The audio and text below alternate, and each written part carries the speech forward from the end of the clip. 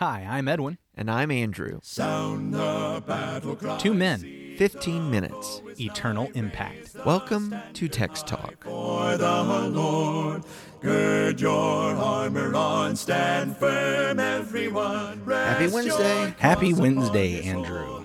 We are looking at Psalm 74 this Yes. week. Yeah, We're in the big middle of it. which for me has been a lot of disorientation and struggle, and for you has been just complete encouragement and support. No, but I when I read this psalmist, I just want to come alongside him. I really do. I want to give the guy a hug, not say like, well, you should know, moron. I do feel like you're telling me, Edwin, you should know, you moron. I'll say that, but That's all right. I You know what? take it as it is. I don't think you're a moron. You're digging deep. Kenny Embry says, you know what? I really wish I could hear you guys disagree more. So here we go. Psalm 74. Here's one we haven't read from in a long time. The Contemporary English Version, the CEV. So that's what I'm going to read from today. Let's see how they handle this. All right. A special psalm by Asaph. Our God, why have you completely rejected us? Why are you so angry with the ones you care for? Remember the people you rescued long ago, the tribe you chose to be your very own. Think of Mount Zion, your home. Walk over to the temple left in ruins forever by those who hate us. Your enemies roared like lions in your holy temple, and they have placed their banners there. It looks like a forest chopped to pieces. They used axes and hatchets to smash the carvings. They burned down your temple and badly disgraced it. They said to themselves, "We'll crush them." Then they burned every one of your meeting places all over the country. There are no more miracles and no more prophets. Who knows how long it will be like this? Our God, how much longer will our enemies sneer? Won't they ever stop insulting you? Why don't you punish them? Why are you holding back? Our God and King, you have ruled since ancient times. You've won victories everywhere on this earth. By your power, you have made a path through the sea, and you smashed the heads of sea monsters. You crushed the heads of the monster Leviathan, then fed him to wild creatures in the desert.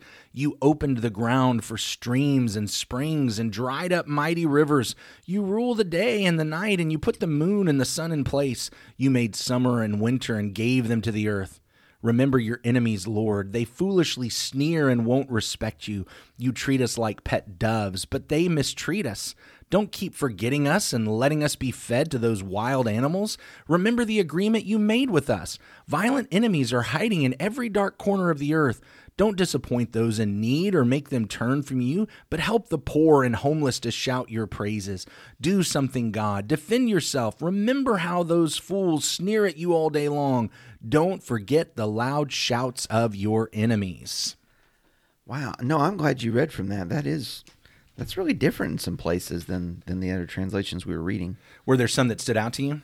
I got to go back through, but there were a couple. I mean, it says the same thing. It's just a little some different wording. I mean, the one like poor and needy versus poor and homeless.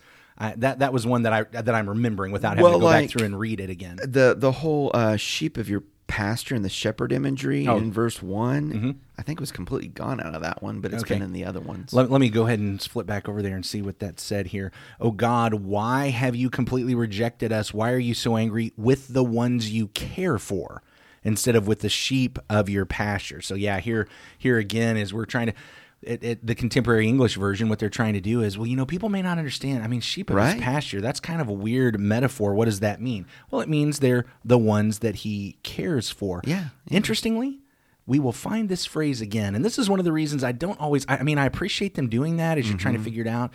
But we actually find this statement about the sheep of your pasture again in Psalm 79:13, which is another psalm of Asaph.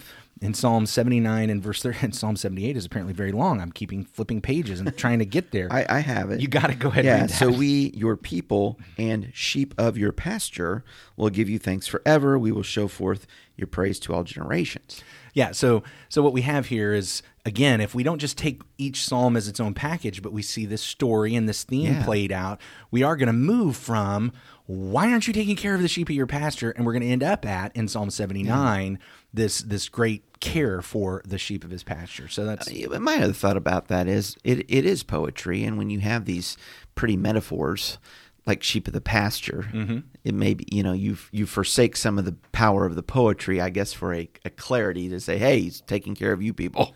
Well, and you know what? If there's anything that I hope we've learned this week is that when you come across stuff that's hard to understand, you got to spend the time. Okay, I better figure out how to understand this. Yeah. Just having someone else spoon feed me. I mean, it just means that he cares for them. Right. I might actually miss some of the really good benefit when I back up and I'm like, I don't get this. I don't understand. Let me walk through and figure this out. That's where the real learning and the real growth comes in. Yeah. Well, I guess that was a little bit of a tangent there, but That's it's just okay. That's okay. One of the benefits, I think, is of reading the different translations is to kind of point out, hey, this Yeah. one caught me a little different. Is that the first tangent we've gone on in 3.5 years? Probably not. Probably not. The tangents. That's what makes this fun. So yesterday, what I brought up is, okay, what I find in Psalm 74 is what to do when the bottom completely falls out. And that was just, we're going to tie a knot at the end of the rope. Jerk a knot in the bottom. Tie a knot at the end of the rope, and look, I'm hanging on to God. That's what my dad said when I did it was wrong. You get spanked or something. Yeah. Jerk a knot in your tail. That's what it was. Ooh. You were going to be in trouble then. That's right. So that's one of those metaphors I may not understand. Probably I should spend some time figuring that out. Well, it doesn't exactly mean care for the little ones. Okay, I understand. Anyway, The rod of correction. I'm gonna tie this knot at the end of the rope, and I'm gonna look back at who God is and what He has done. I'm gonna see creation. I'm gonna see His works in the past, and I'm just gonna hang on. I'm gonna hang on to that when the bottom falls out. Now, let's make this a little bit more personal, because one of the things is for me, personal for me, because my big struggle that I have had. I don't get why this psalmist doesn't understand, but for some reason he doesn't.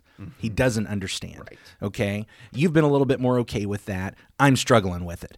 But here is something that I get from that. For whatever reason the psalmist doesn't understand, he doesn't. He doesn't understand. And now we have this prayer where the psalmist, who doesn't quite understand what's going on, I mean, doesn't quite is actually a big understatement. He doesn't understand at all what's going on. He is, and presenting, at least as it's presented in the psalm. And Verse 1. Here's this prayer. Why? Yeah, why? Why is this happening, and how long? And I don't get why he doesn't know what Jeremiah said.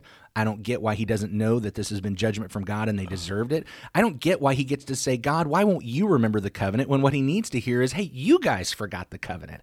I don't understand all that. But he's still getting to pray, and God accepts the prayer. And God doesn't come alongside him and beat him up and, what's wrong with you, and you get straight. Not only does he accept this prayer, he allows this prayer not to drift off into obscurity because it's the prayer of some ignorant person who doesn't understand what's going on. God even takes that prayer and brings it into the scripture, which actually tells me this is an inspired prayer. Right. This is a prayer that God wants here, and he wants it for us, which actually gets to me. You know what? I look at this guy. He's in the bottle. It's hard to read the label when you're inside the bottle. Right. I'm outside the bottle. I know the label. The label says, well, you guys got judged. You guys didn't love God. You didn't love your neighbor. You weren't keeping the Sabbath. You weren't taking care of one another. And you were following after other gods. And so I got sick of that. And I decided to give you up and pull my hand back. And you got judged. And now, look, I get it. In 70 years, you'll come around. You'll start serving the Lord. You'll pray. And I'll come back. And he doesn't know any of this. But God accepts his prayer in the middle of that. And here's the thing I have to think. I'll just get this out and I'll let you comment. And that is, I tend to think I understand everything about my situation, and maybe I'm in the middle of what I don't understand. And God lets me pray. And maybe some of my prayers are utterly ignorant because I'm not paying attention to what really is my weight, is my responsibility. And yet God accepts that prayer and works with me and works through that with me. And that to me is a great comfort. No, that is. Well, I was going to go in a different direction, but you Fine, said go in a something different- there. No, I'm thinking through what you said there, and I'm appreciating that someone might well look on my life and say, "Don't you know what the prophet said? Yeah. Haven't you been reading your Bible? Yeah. How could you be praying to me and asking these things?" Fair enough. Yeah. Fair enough. I could be that guy. I can be that psalmist. Yeah, and God continues with us. Yeah. No, that's Because of the covenant. Mm-hmm. And what a powerful Because thing of that faithfulness. is. So if I can just add, and then I'll let you go in a different direction. Actually, this morning, as I was just working through some things and studying and thinking, I thought about where many of us are about the church and the nation that we're in here in America, about some of the things that we think are terrible happening around us. And it actually made me wonder, we sit back and like, God, why are you letting this happen? It actually made me wonder, I wonder if 2,000 years from now, somebody will read my diary and say, well, Edwin, didn't you look around at what Christians were doing and how they were behaving and all that was going on among churches? And I can tell you why it was happening. I mean, I'm not saying that's what it is, but what if? Right. Okay. Right. And here I am in the middle of it. I'm inside the bottle. I can't read the label. God's letting me pray. God's letting me pray. Amen. All right, take your different Amen. direction. We got a couple more minutes.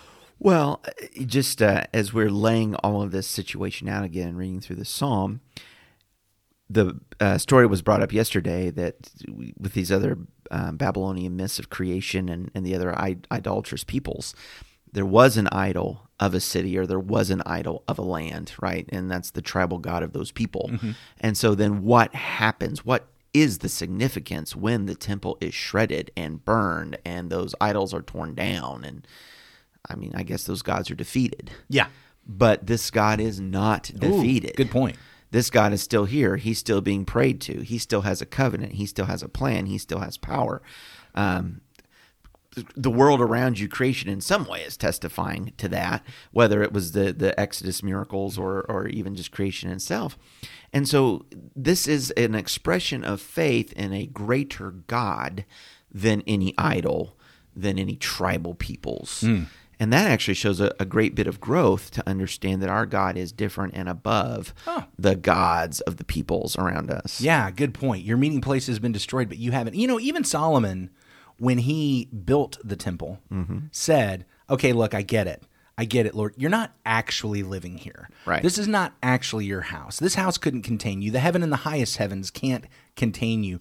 But could you pretend? Could you pretend for our sake? Could you act as if this is your dwelling place so that when we come here and worship you, when we look to this and pray for you, and actually he even says, if we get defeated and we get taken off and we're in that foreign land and we remember you and we look back this direction, that you will hear us. And so he set the stage for that our God is bigger than this. And what a powerful thing. And, for all that the psalmist doesn't understand, you're right. He gets that. And that's a powerful thing. That's a powerful thing. So is there a New Testament passage you go to that kind of gives you some comfort that even if we're swinging around from the knot on the bottom of our rope, God is there for us? Well, yeah, actually, when I think of this, so I guess one of the things that helped me was remembering with Psalm 74 was remembering Romans chapter 8 in verses 26 and 27 when here Paul says, likewise the Spirit helps us in our weakness, for we do not know what to pray for as we ought, but the Spirit himself intercedes for us with groaning too deep for words. And he who searches the hearts knows what is the mind of the Spirit, because the Spirit intercedes for the saints according to the will of God. And how that passage has helped me is that idea that I don't always know, but I should keep praying. And I realize that when I don't know, the Spirit is interceding for me. And the Spirit knows, and God knows the heart of the Spirit in my heart because of that. And so it's a powerful thing. So I think, can we just praise God for a moment for the fact that even when I don't understand everything, he's still patient with me and walks alongside me. Amen. Amen. And so what a powerful thing there. All right, I think we need to wrap up here. You want to go ahead and lead us in a prayer? I think I will. Our great God and Father, thank you for today, and we do praise you. We praise you for your patience, for your incredible long-suffering. On our own behalf, we are so thankful for that, Lord, that you are patient with us. We pray, God, that we might remember that no matter how difficult circumstances become or how bad things look, Father, you are there, and we trust you. You are patient, and you guide us. And we pray, Father, on behalf of others, that we might be patient with them as we are growing and learning and seeking you. And we pray, Father, that it really is our heart to seek you and to serve you and to glorify you, the people of your covenant, through Christ. In his name we pray. Amen. Amen. Thanks for talking about the text with us today. I'm Edwin Crozier, and I'd like to invite you to join the Christians who meet on Livingston Avenue in Lutz, Florida this Sunday for our Bible classes and worship. You can find out more at christiansmeethere.org. Check out our daily written devotional that goes along with today's episode. You can find a link for it in our show notes. Michael Eldridge sang all 4 parts of our theme song. You can get more from him at acapeldridge.com. Please remember to subscribe, rate, and review Text Talk in your favorite podcast app so others can find it and learn about it more easily. Have a fantastic day. Steady, pass the word along. Onward, forward, shout aloud, Hosanna. Christ is captain of the mighty throne. By your power, you made a path through the sea, and you smashed the heads of sea monsters. Excuse me. Our God and King, you have ruled. I don't know what just happened there.